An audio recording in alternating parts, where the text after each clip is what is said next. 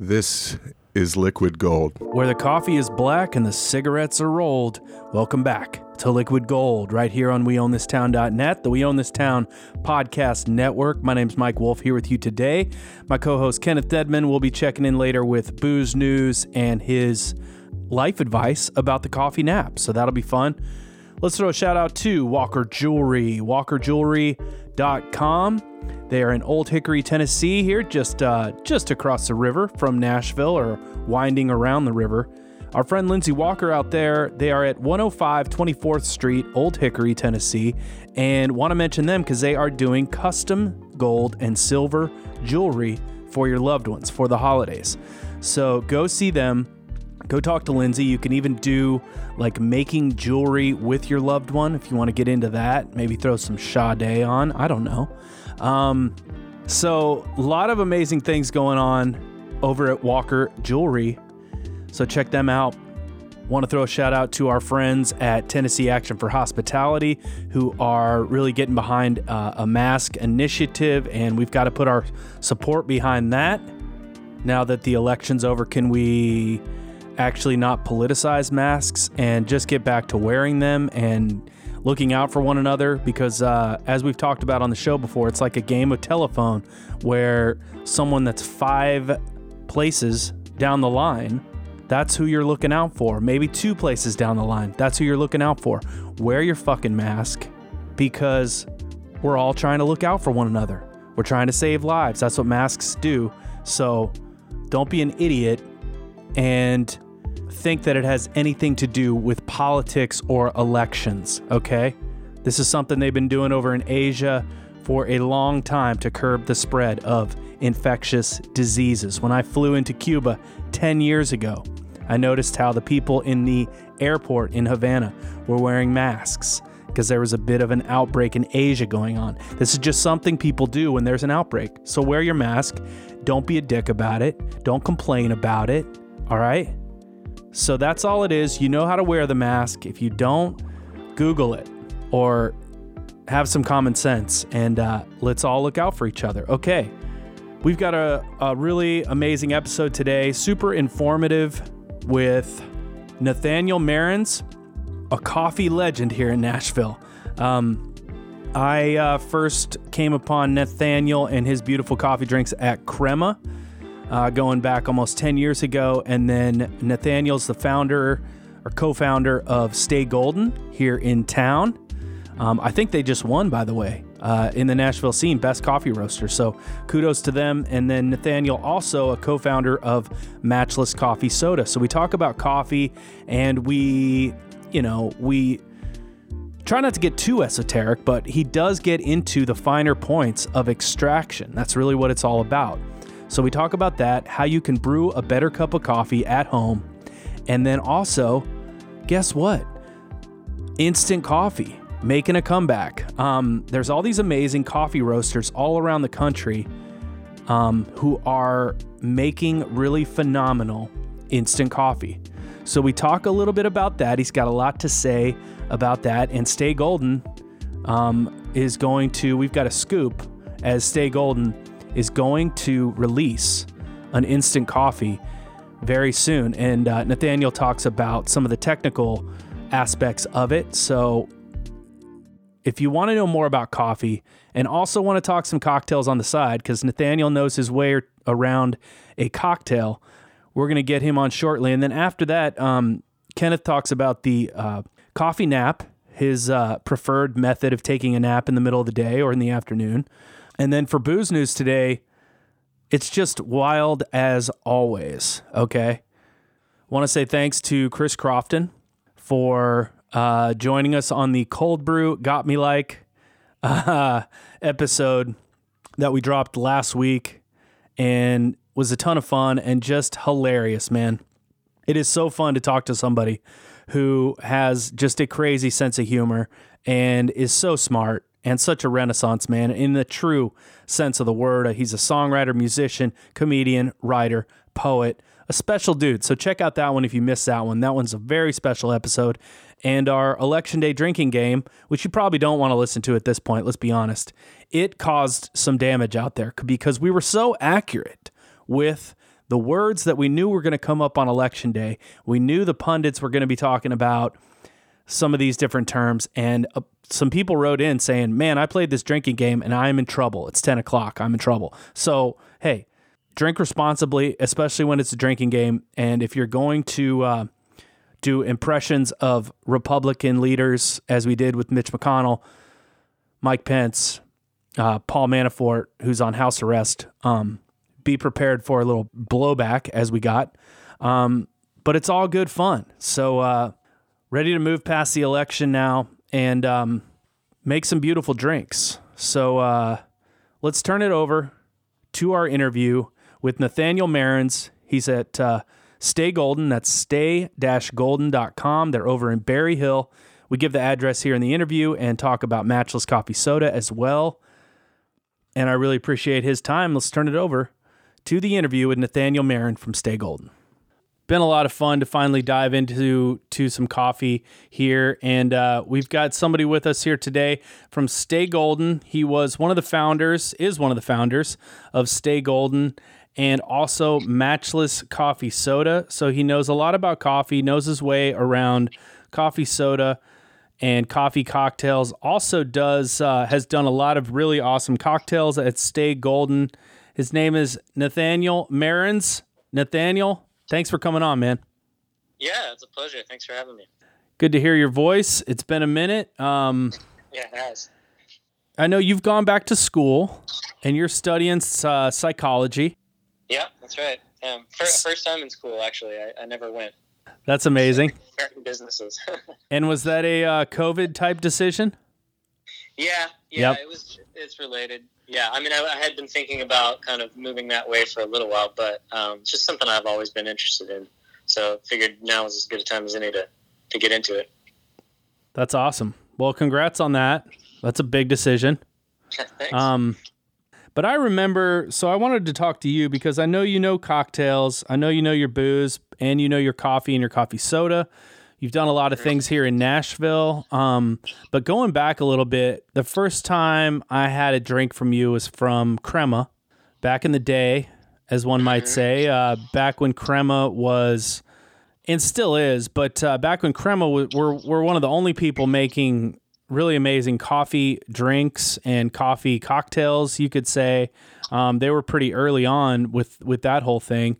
What was it like for you, or what drew you to that whole scene? Did you grow up like getting into coffee in high school and stuff? And just tell me about that journey a little bit.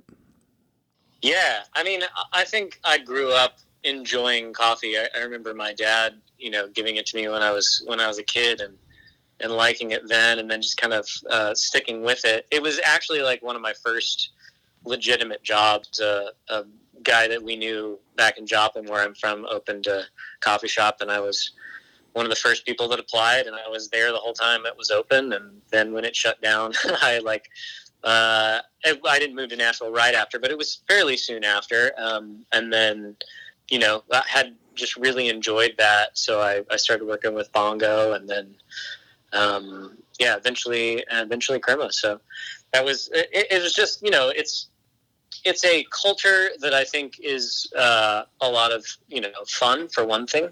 Mm-hmm. But I was also, I was always into things, anything culinary. Just I love to cook. I like making any kind of drink. Just things that taste good, that you can kind of learn how to manipulate and learn the science behind and all that sort of stuff. And coffee at that point was actually just really coming into its own, I think. That was right when, the third wave was really gaining popularity, and there was a lot that was going on in the industry in terms of learning and understanding the science of extraction. That was when the whole pour over thing first happened. Mm-hmm. For basically everyone all at once, and everybody was obsessed with it for so long. And yeah, and behind the counter we were learning all about espresso extraction, and that's when the first VST what's it called, the refractometers came out.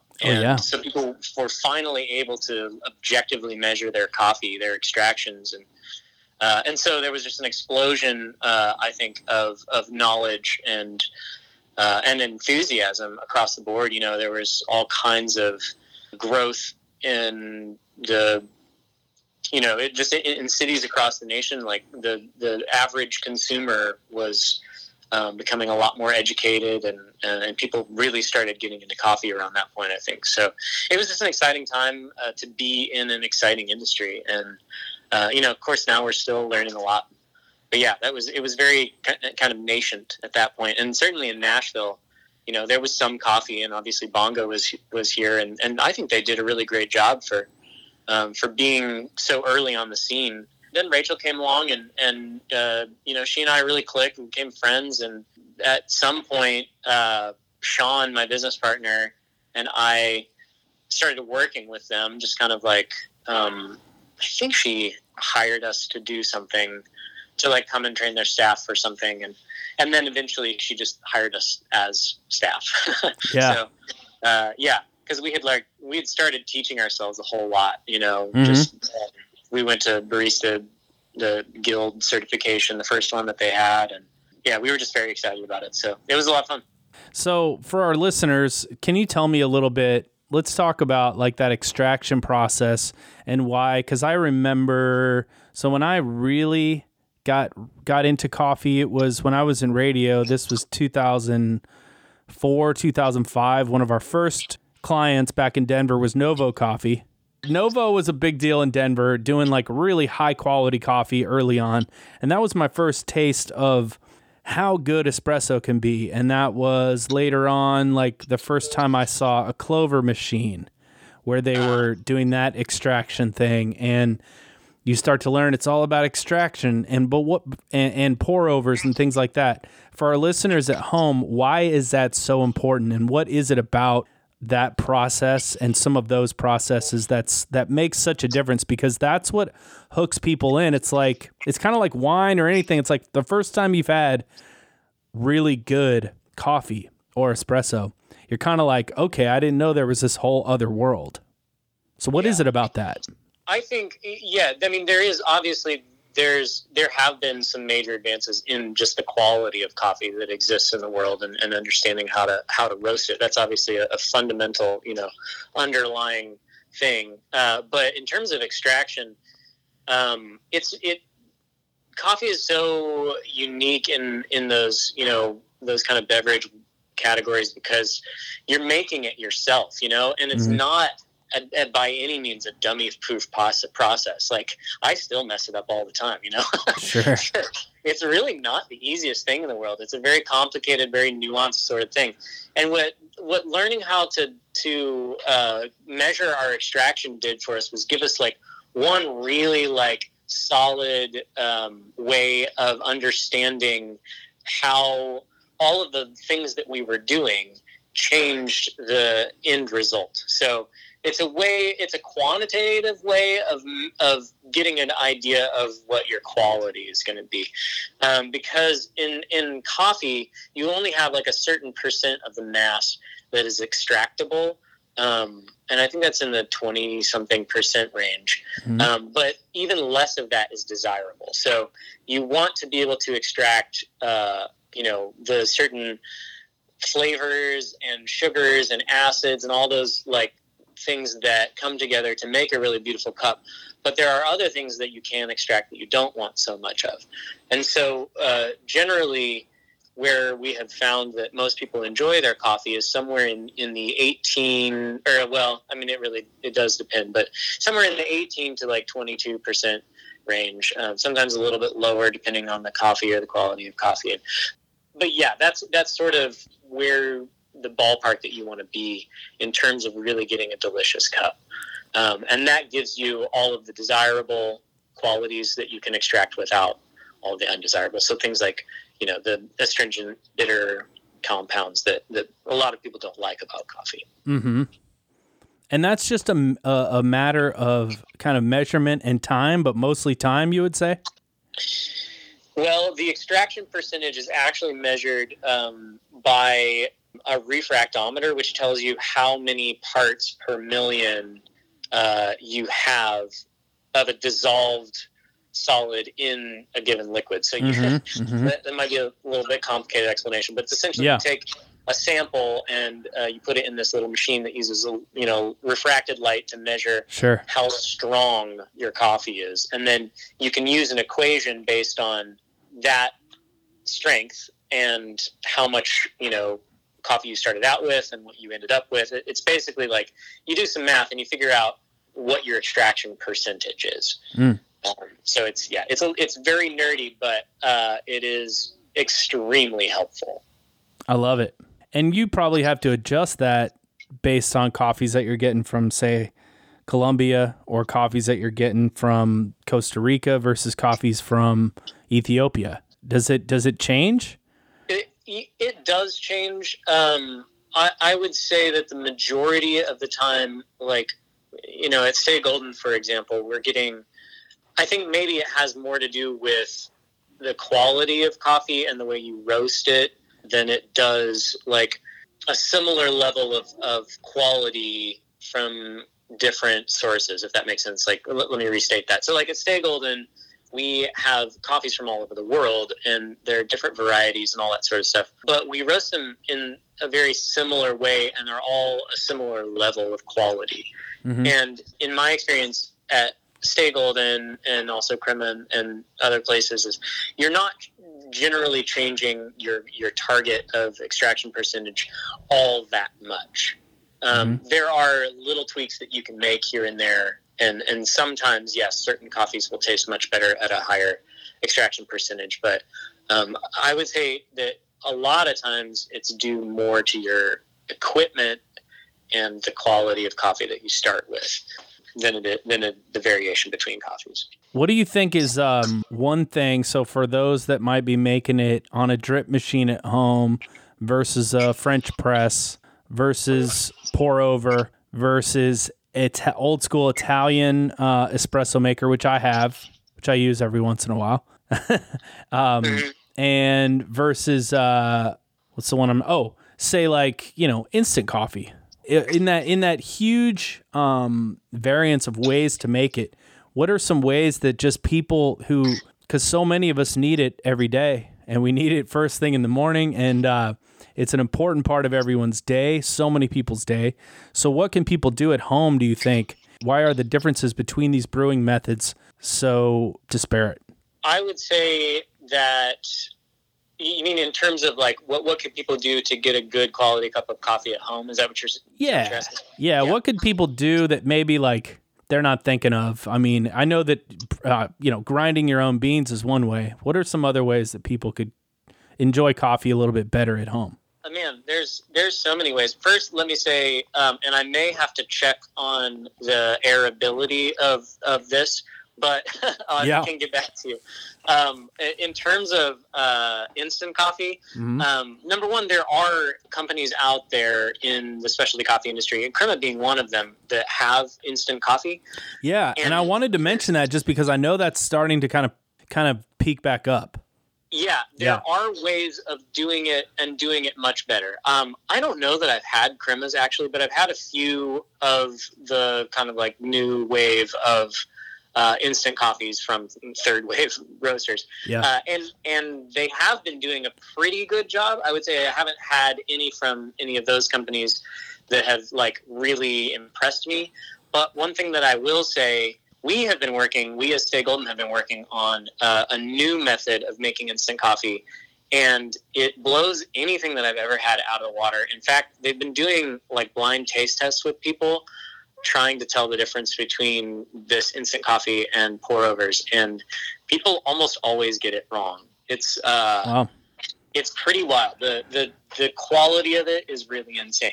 So yeah, that's something to be looking out for. I think we're far enough along in the process that I can say that. But yeah, sure. They're essentially pioneering a new method, and it's pretty exciting. I can't say anything more about that. But that's amazing. Yeah, back in the Wonka factory.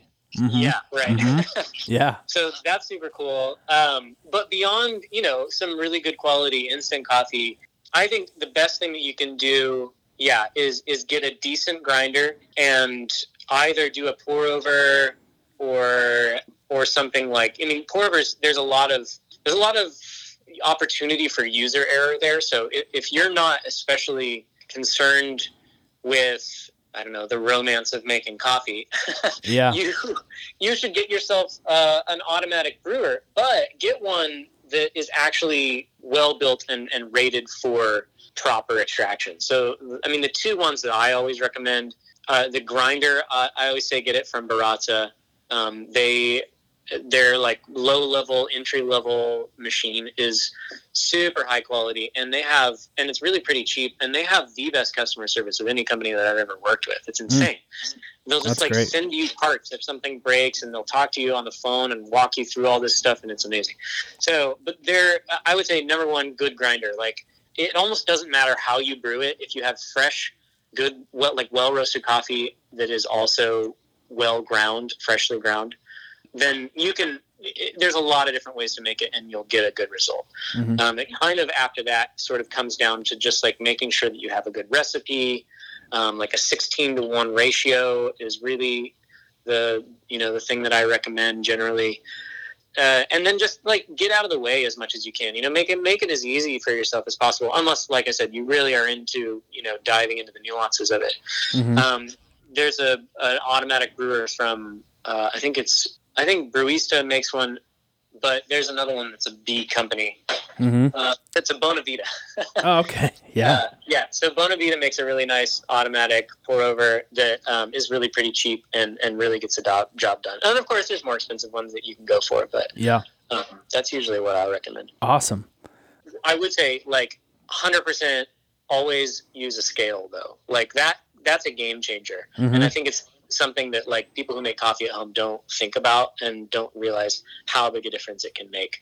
Because when you're measuring things by weight versus volume, you're much more accurate and consistent because different coffees can weigh different amounts, pretty vastly in terms of like what they look like, Sure. measuring by volume. So that would be a big thing. All right. I want to talk more about this resurgence of instant coffee. That's kind of fascinating to me.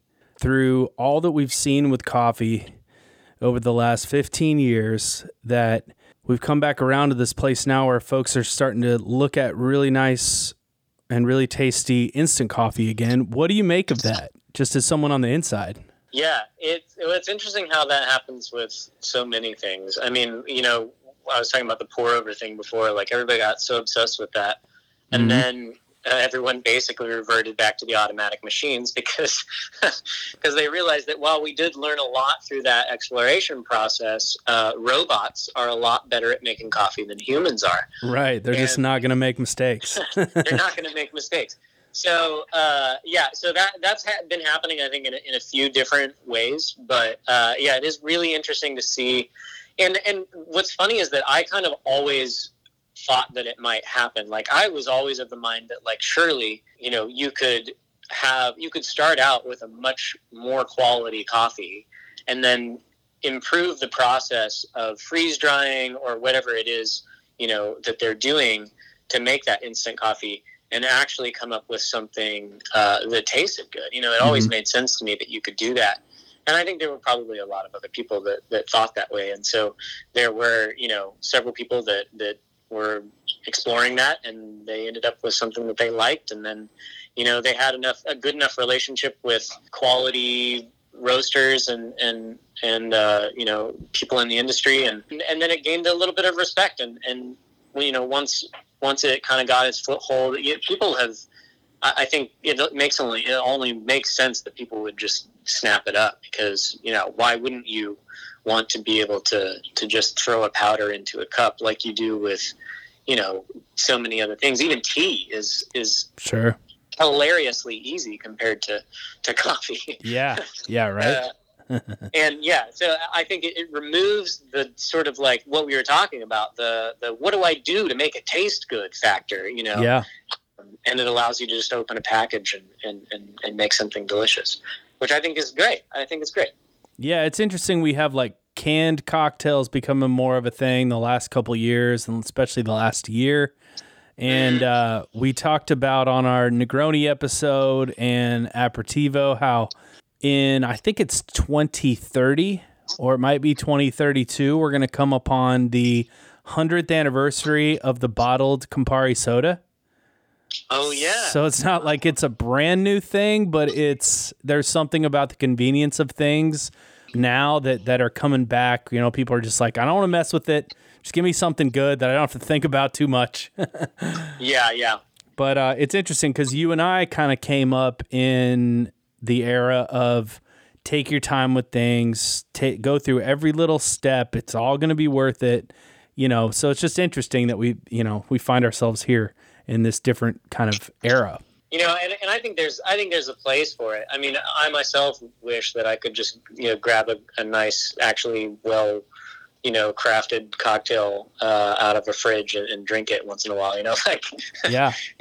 As much as I enjoy making cocktails, you know, like it sure would be nice to just grab it every once in a while. For sure, especially if it was like Campari soda.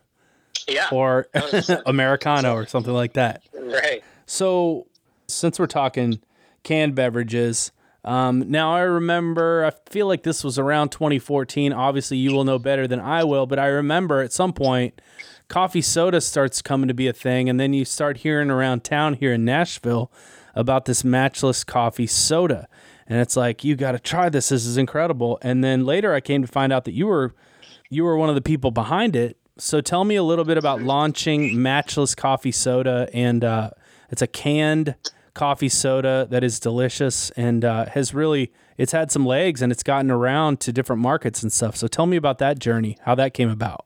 Yeah, I mean, coffee soda was just something that I wanted to exist, and so I made it when I was at Crema, and that was such a runaway success. Myself and my business partner Sean, I think it was just maybe Jamie was with us at that point too. Yeah, I think he was. Yeah, it was all three of us. But essentially, like, that did so well that at some point we ended up talking to Ben Bredesen, who owns Fat Bottom, and he was really keen on it and wanted to try, you know, making it in some larger batches, and then, you know, potentially with an eye toward packaging it in the future. And so we did a lot of exploration. We wasted so much coffee. It's really sad, but But, you know, it was a lot of research, a lot of development, and finally we figured out some reliable, repeatable ways to produce some really excellent coffee in huge quantities at the brewery. And then we were able to use their canning line that they built to start packaging Matchless. So we had it on tap as Matchless for a couple years. You know, we launched the company, I think, in 2014, and then the first place it was on tap was at Steadfast, and then from there we grew it around town, and eventually we decided to do a Kickstarter to raise money for the cans, because you just have to buy like a whole truckload of cans, and we didn't have that kind of cash. So, but everybody wanted it, so we did the Kickstarter. That went really well, and then we basically started, you know, branching out from there. We got picked up by a couple of distributors, and then, you know, some people like Whole Foods and stuff are carrying it now. So we are, now that it's in cans, it's just a whole lot easier to ship wherever or you know, distribute it wherever. So yeah, it's been a fun process. It's been a crazy process. I never really thought that I would be doing this, but it's been great. That's amazing. Like we talked about, all that can go wrong with making 1 cup of coffee. Yeah. So that had to be intense. It's like even a beer brewery, when they have a popular beer and they're like, oh my God, we're going to have to start making like 5 times as much as this beer. People struggle with that because they have to make it in such larger batches, and it's not like the ratios always multiply and work out. So was that what it was? It was like, man, these ratios are insane. Was that what you were dealing with? Or tell me a little bit about the challenges of trying to produce something like that. Gosh, there's so many challenges. It wasn't so much the ratios. Initially, one of our first challenges was even just figuring out how to get a good extraction. I mean, like, to get everything hot enough, the temperature, they have to crank up the boiler and use much hotter stuff than they would for brewing beer. And so even getting enough out of the coffee was a problem at the beginning. And then, you have to figure out how to filter all that out. It's like hundreds of pounds of coffee. Wow. And it takes like 4 hours to grind it all. So it's like, there's so many things that go into it. I think the mechanics of it were the most challenging, just like figuring out how to efficiently get that much water combined with that much coffee, and then also filter it out in a reasonable amount of time, because we're still we're still trying not to over extract it. We're still trying to have a good contact time, and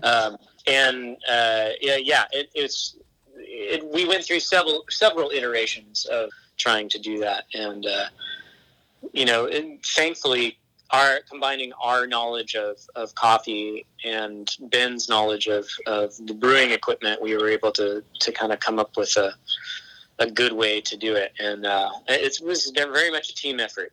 I don't know what we would have done without Ben. That's cool. So can you tell me, without giving away any secrets, is it just coffee in there? Are there other botanicals that you're adding in there, or citrus zest or anything like that? Is there anything else that you're adding in there? Yeah, no secrets here. It's literally just iced coffee that is sweetened with a demerara sugar, and then we also add some citric acid, and then we carbonate it. So it's just those ingredients. And it's we wanted it to be as simple. I mean, when I first made it, I wanted it to be as simple as possible. It ended up tasting the best. It preserved the flavors of the coffee itself rather than overshadowing it with, things that you're adding to it, because you can always add things to it. You could, we like to serve it with an orange peel, but any kind of citrus peel is great. Or you can throw, an Amaro in there, or make a completely different cocktail with it. There's just so many ways to use it. But it's really about as simple as it can get. Although we are planning on doing multiple types. Like, our plan is to do one with the orange oil already added, and then we also intend to do a decaf version, and either a really low calorie one or like a sugar free one. We're still sussing that out a little bit, but yeah.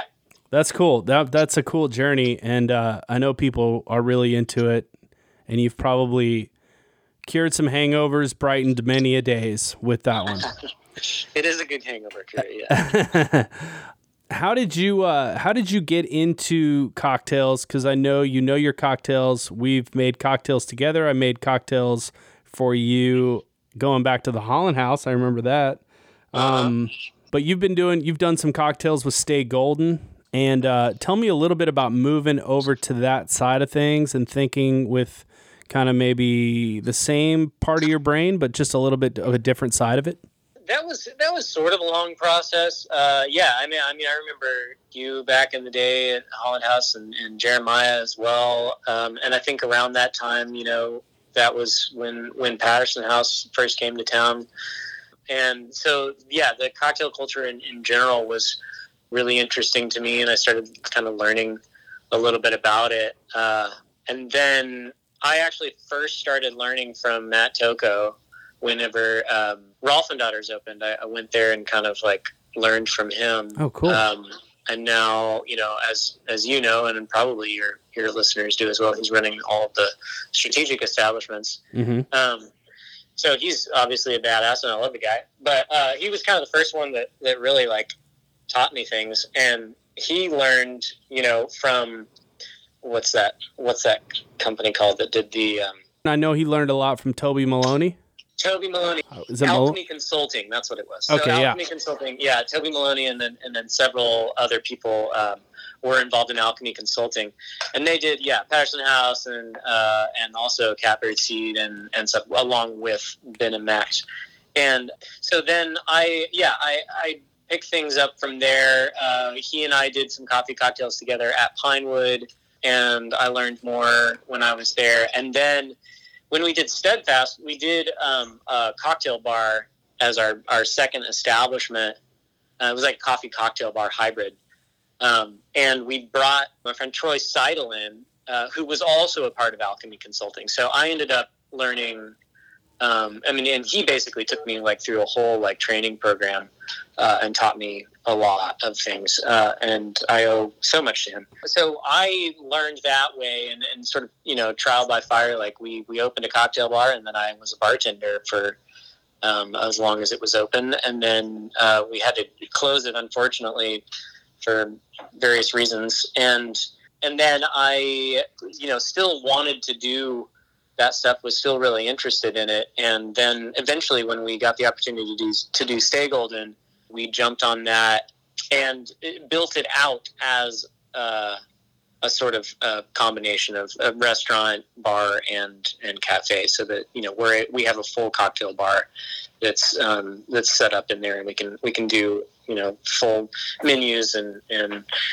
we've done a lot of events and stuff, and then of course we have like whole coffee and cocktail menu on the daily. So it was just it is using a similar part of the brain, but kind of just like with a different palette. It's almost like playing a different instrument. Yeah. But it's a lot of the same stuff. And finding ways to kind of fit them together and make cool new stuff is a lot of fun too.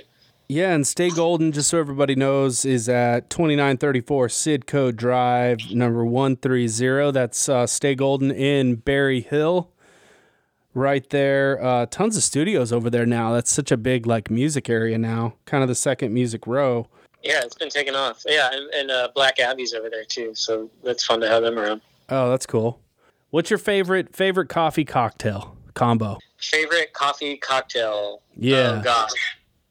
That's a hard one. Matchless coffee soda in Naverna. I would say one of my favorite things, and one of my favorite ways to drink not only a coffee cocktail, but matchless, is we do a matchless Americano at Stay Golden, where it's, instead of soda water, we use the coffee soda, and it's fantastic. I saw that on the menu, yes. It's so good. Yeah, I've never been over there really in the cocktail hour. I've only been over there on the coffee morning side of things, but that one looked great to me. And I remember back at Pinewood, I don't know if this was from your brain or not, but there was like a Fernet Cortado. Yeah, that was. Oh my God, that was special. Although, I did make that drink, but I was at the request of Josh. Josh was the one who was like, I want a Fernet Cortado. That's great. Of course. Like, you are absolutely going to get your Fernet Cortado. So, yeah, it was great. I was very happy to put that on. That's great. Now, here's a confession. I used to, like, if I was working the day shift at Husk, I would go over there, like, on my way home and get, like, a little coffee for the road or something. Sometimes they'd be like, give me the Fernet Cortado to go. And I would get it like 20% of the time. They'd be like, here you go. It's fine. But yeah, so that was fun. When I was doing a little research for this, I saw something where some folks from Stay Golden were talking about drinks that you had made where you were taking espresso and adding sugar in the espresso right after pulling the shot, add sugar to pause the oxygenation, and they had credited you with that. So can you tell me a little bit why, like, adding sugar to espresso as soon as you've made it, why that's important and what that can do and what you've been able to do with that in drinks? Because I thought that was kind of a cool little fact to find. Yeah, totally. Where did you find that? It was an interview I think Chelsea had given with like a coffee website. Our Chelsea? Chelsea yeah. Coleman? Yeah. Oh, okay. Yeah, that's awesome. I don't know. The term that I use for that is rested espresso. Rested espresso, right, yes. Rested, yeah. Because it is more than, for some reason, there is something, and the truth is I don't actually know all the science that underlies this. I added the sugar to it as an attempt to preserve it, which it does. But there's actually something else that happens, and it gets more complex and it slightly mellows out as it sits. So I found that drinks were actually better after like 2 days. So the way that I kind of discovered this was I was like, I wanted to make a big batch of like iced lattes, and see, you know, if you could batch it ahead of time for like a big event or something. And then I wanted to know like how long it would keep, like how long it would be good, because everything that I had been told was like, you have to drink this coffee as soon as you can because it's just going to deteriorate in flavor and start to taste worse and worse. And I was like, okay, well, how long is it good? And so what I did is I think I actually, even the first thing I did was probably like an iced Cuban or something. Or no, I was doing this like butterscotch drink. Anyway, but what I did is I just combined it with the syrup and then and also the milk, and I just threw it in the fridge. And I was like, well, I'll taste it every day and we'll see when it starts to taste bad. And to my surprise, it actually started tasting better. It tasted better like the second and third day, and then basically on up to like a week. Wow. And yeah, I don't really totally understand what's going on. Yeah, would that be the fat? I don't know. Pulling out things from the coffee? I don't think it's the fat, because what we end up doing at Stay Golden is we just do the sugar and the espresso. And that seems to be enough to like preserve it, but then also whatever is happening is still happening. Whatever like change in the flavor is still happening. It's a really interesting thing that happens. And not only that, but it's really useful when you're making ice drinks, for sure, you know, because you don't have a hot espresso that's diluting the ice and then watering down your drink. But then especially in cocktails, because generally what you want is just a small amount of liquid, but with the most intense flavor, you know, so you don't over dilute your cocktail. And when you're using, you know, espresso in a cocktail, like it throws everything out of whack. And then it was hot espresso, you know, it throws everything out of whack. And then, you know, and then cold brews just generally too diluted to do too much. So yeah, it's really, really versatile, really, really helpful. And, a surprising result that I was like super happy with. So yeah, that's pretty cool. Yeah. Cause I can remember when I worked, I went and worked in the roasting house at Novo back back there in Denver in like 2008, I think it was. And I was just helping packing, and there was part of the warehouse was devoted to 90 Plus, which was pulling in some really cool coffees from all over the world. Yeah. They were doing cuppings and stuff in there, and they were making really beautiful espresso. And I do remember people saying like, even like 30 seconds to a minute after, you know, pulling it, it was like, that's no good anymore. Or, you know, like that's shot. And I would be like, I don't know, it tastes pretty good to me. But, but yeah, I remember that being a thing. Like time was so important for like the really good espresso. Yeah. Yeah. Well, and it is to some extent. I mean, you know, I think that's a sort of interesting artifact, I think, of poor quality coffee. So like when people used to make espresso, yeah, it used to only taste good hot, because once it started to cool down, you'd start to taste all the defects. But once we started using really good quality coffee, it theoretically should taste good at any temperature. And so it's good, you know, for until it's cold, and sometimes for much longer than that. But there is still an oxidation process that happens with coffee over an extended period of time. And, you know, there's certain, you know, acid chains that, you know, form longer and longer, and then they start to taste bad. And so, yeah, there is a degradation that happens over an extended period of time, but certainly not within 30 seconds or a minute. Yeah. They were early coffee snobs. What can I say? Yeah.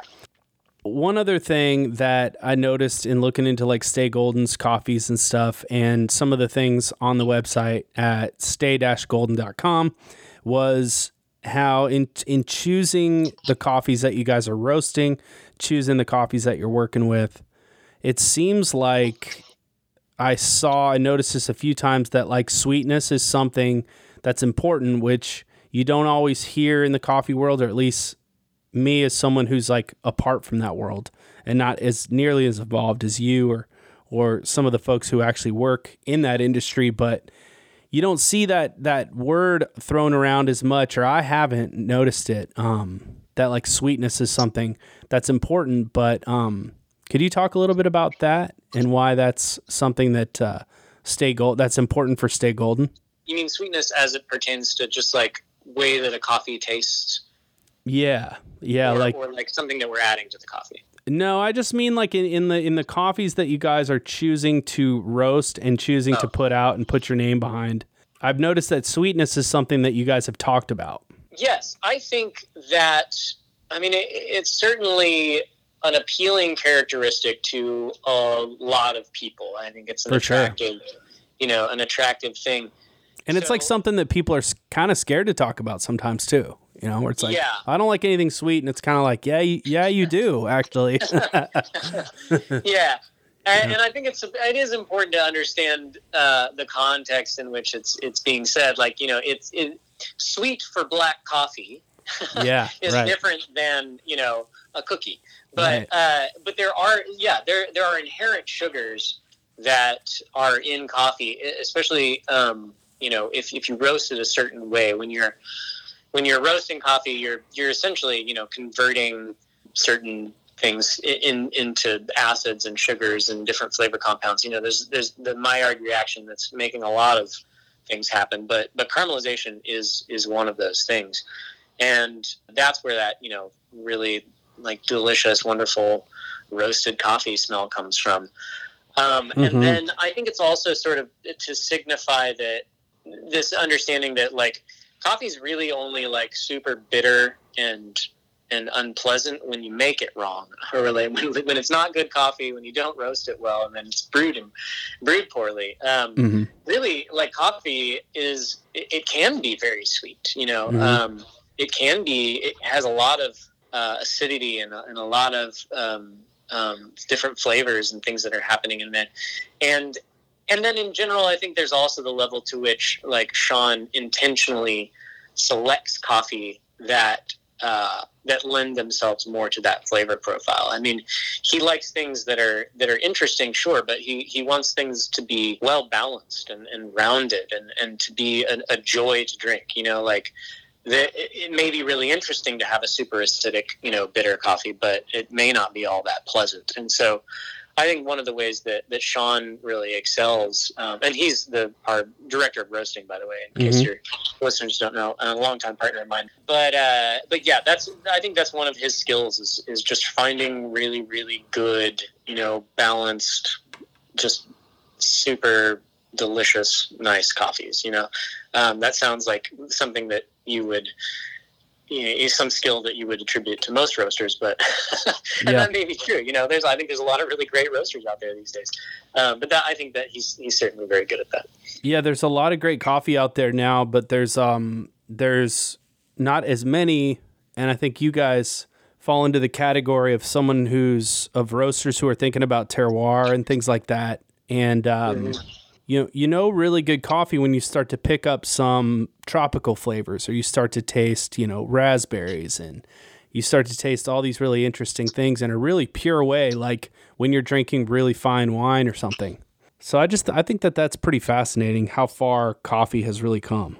That's definitely, in part thanks to things that we've learned about roasting and brewing, but really I think at the end of the day it's mostly due to the growers.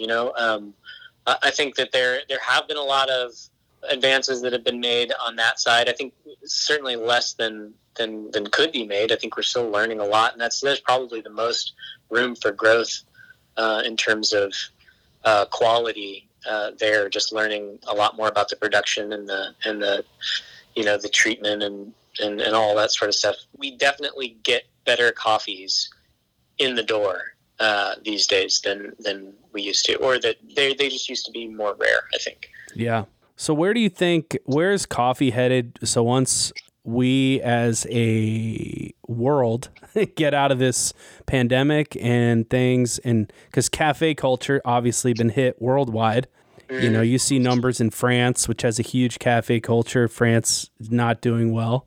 But looking past all that, with coffee, where is it going? Where do you think that that the cafe culture of coffee blends into the bar a little bit more, like what you guys are doing? Will coffee start to come from different areas around the equator that maybe some of us don't know about? Or where do you see coffee? Of course, you're working on different coffee sodas. Where else do you see coffee heading? That's a great question. And I think it's something that we've been concerned about for a while, even before the pandemic, because of climate change. Not only climate change, but just the lack of biodiversity in coffee is becoming more and more of a problem. Yeah.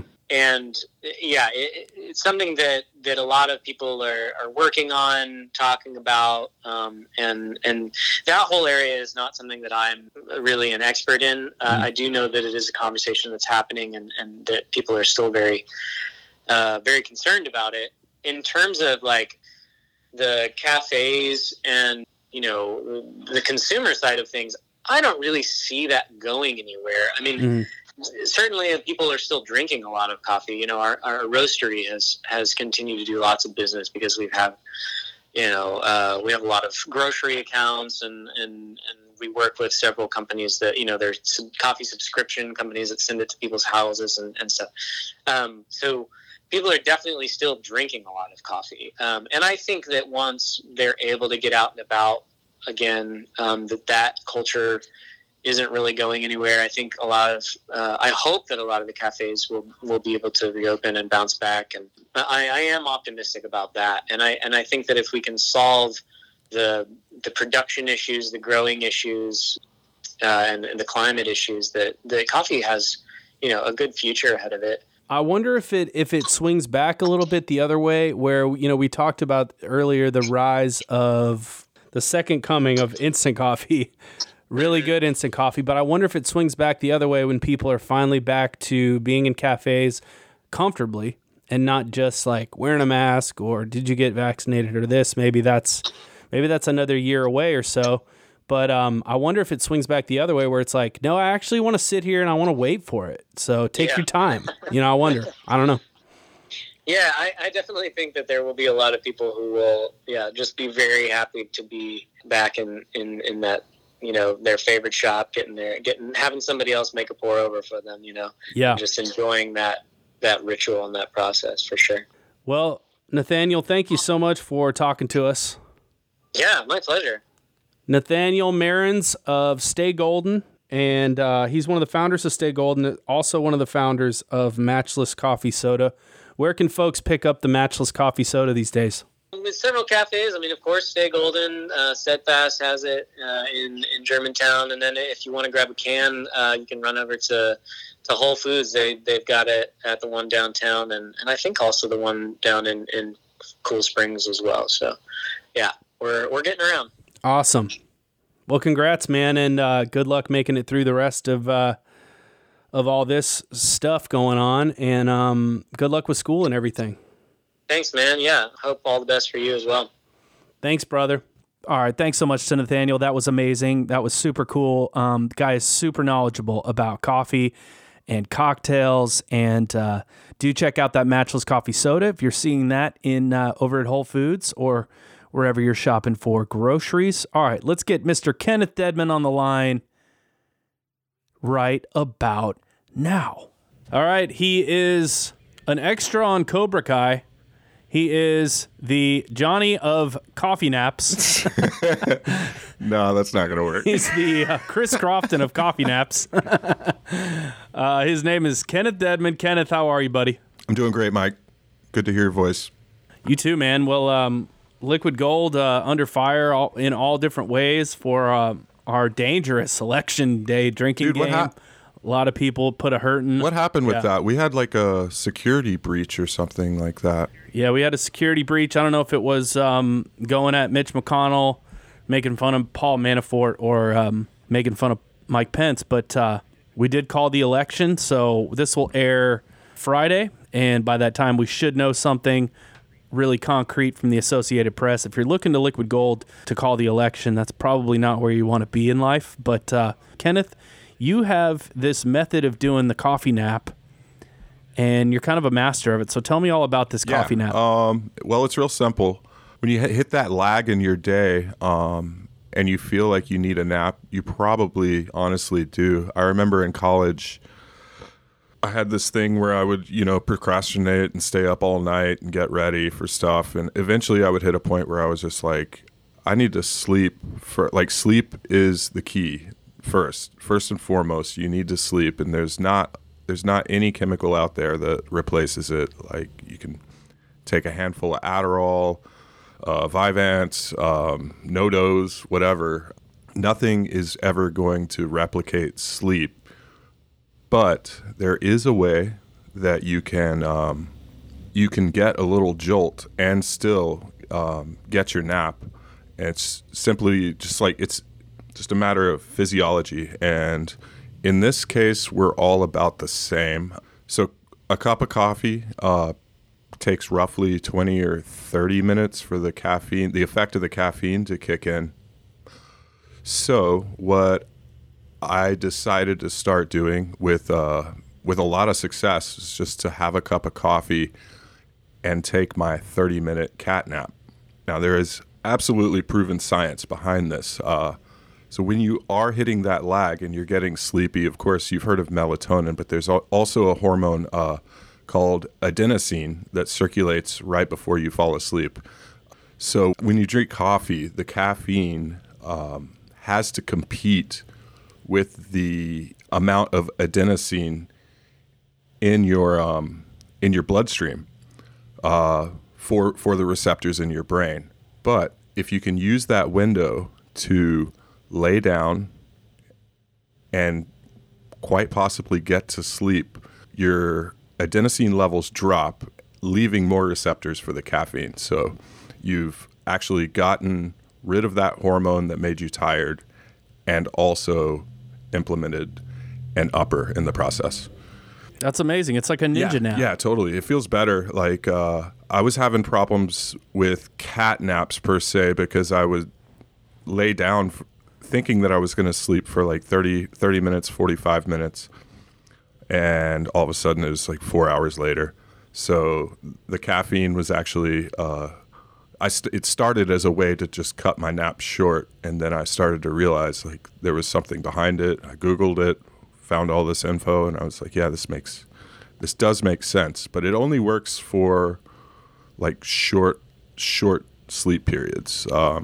If you're planning on being superhuman and drinking a pot of coffee before your entire night's rest, it's just not going to work. You're going to be screwed. Yeah, this is, purely a ninja nap. All right, and now it's time for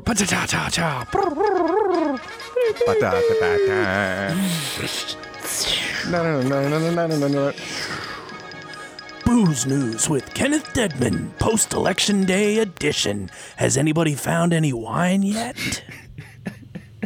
What? I don't know. That sounded great.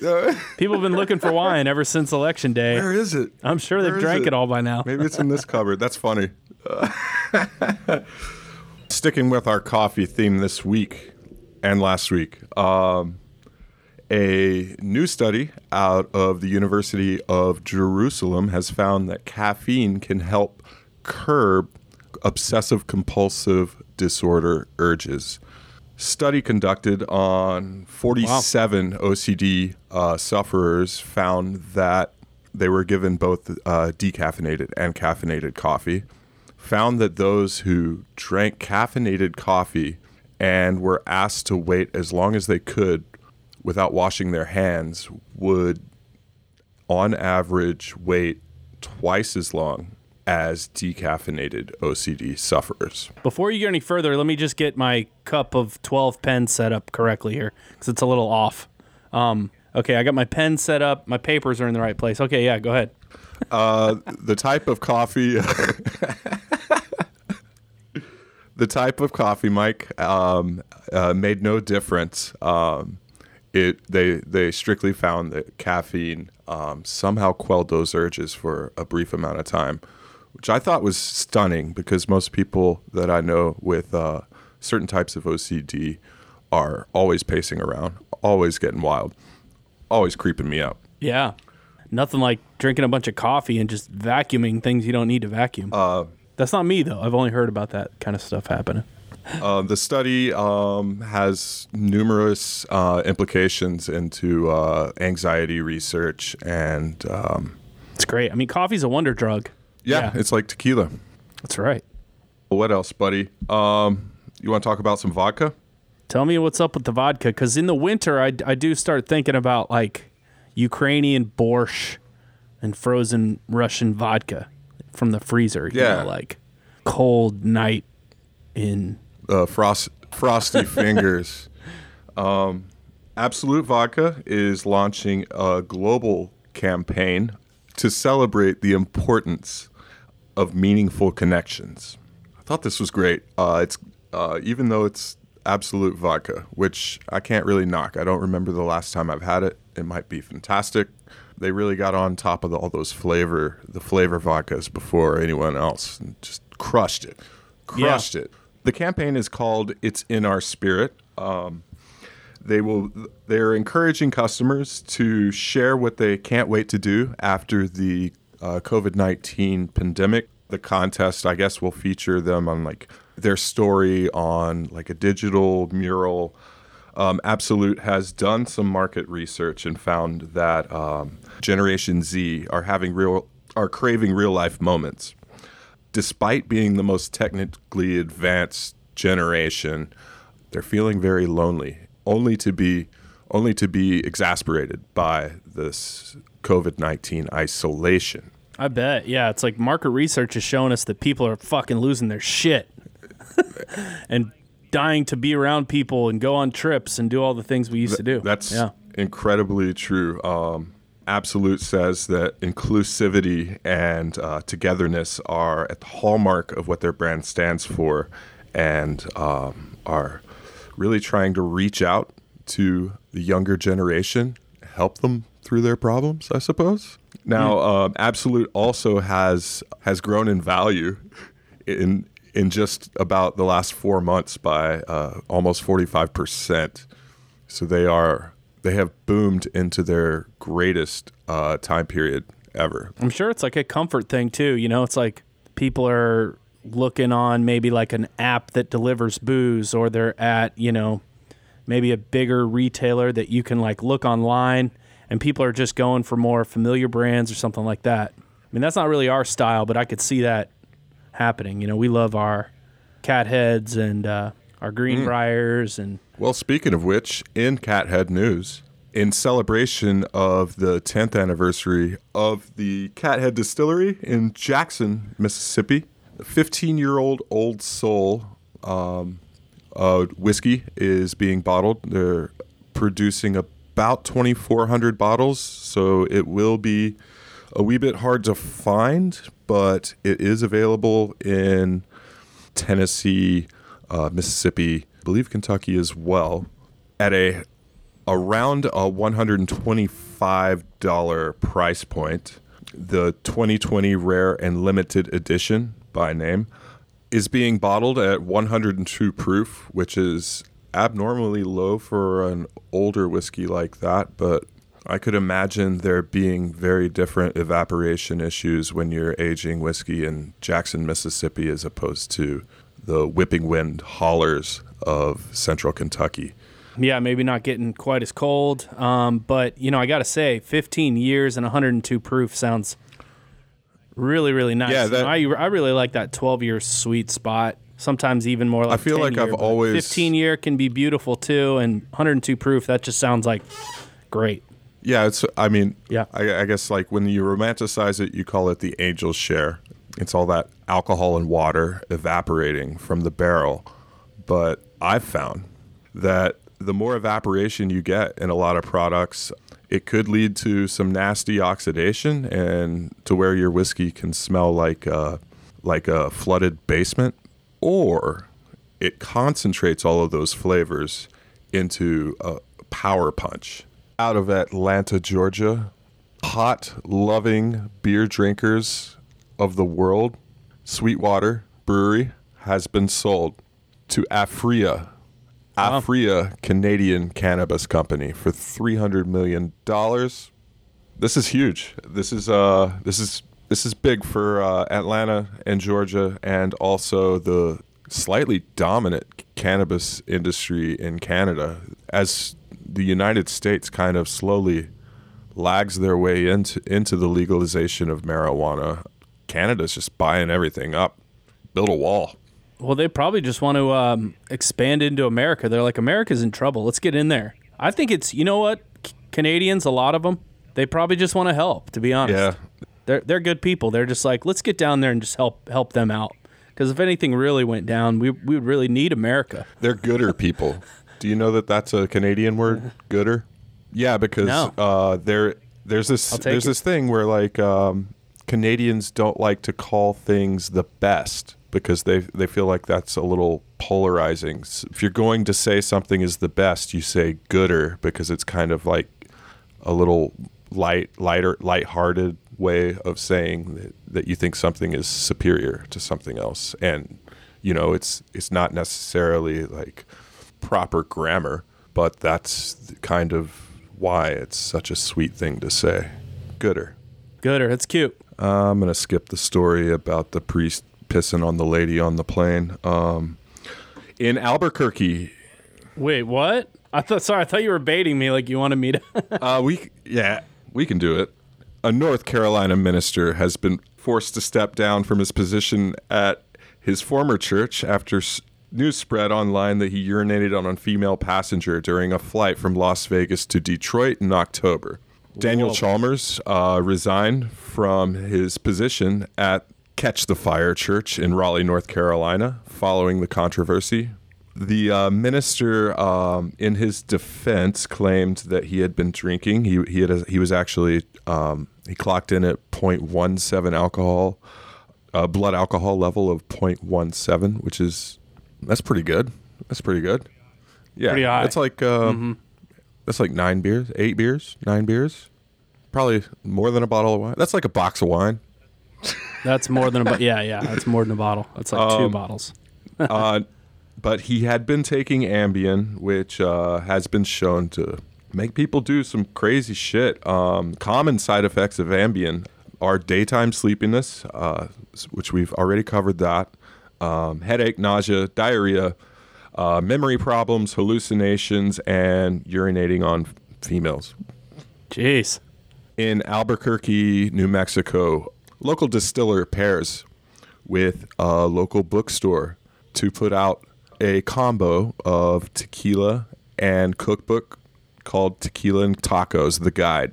So Troubled Minds Distilling is releasing an agave reposado in collaboration with Bookworks bookstore called Tequila and Tacos, Guide to Spirited Pairings.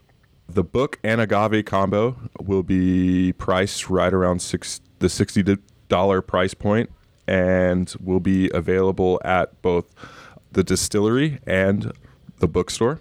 What a combo. Tequila and books. Yeah, it's great. Especially bookstores. I feel like anything in the tactile realm, as far that you're not like consuming, like eating or drinking, kind of been falling off. Everyone's looking for their news online right now, or through memes, I guess.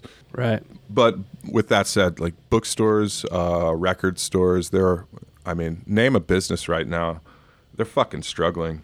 The book is a beautiful, beautiful hardcover, written by culinary professional Catherine Cobbs, also known for her cookbooks that she's made in collaboration with Martina McBride. Love Martina McBride. She's cool, dude. She's cool. Yeah, her daughter used to come by. She was super sweet. I was always like, bring your mom in with Patty Loveless, please. Yeah, that'd be cool. All right, man. Well, thanks for all the informing news. Coffee Nap Central. Well, we're going to get you and Jess squaring off, all of us, triangular squaring off, talking espresso martini next week and some coffee liqueur. We'll kind of wrap up our coffee coverage for the month of November. And we've got so much more to cover as we head into the holidays and fly January. Yeah, we already have a pretty solid list of upcoming episodes. So all we need is the time to do it. We got a lot of content coming. All right, buddy. We'll talk to you next week. All right, Mike. I love you, man. Love you too, bro. All right. Thanks so much to Kenneth. Thanks so much to Nathaniel Marins from Stay Golden, and Matchless Coffee Soda. Really enjoyed the chat today. Thanks to Walker Jewelry. Do check them out, walkerjewelry.com.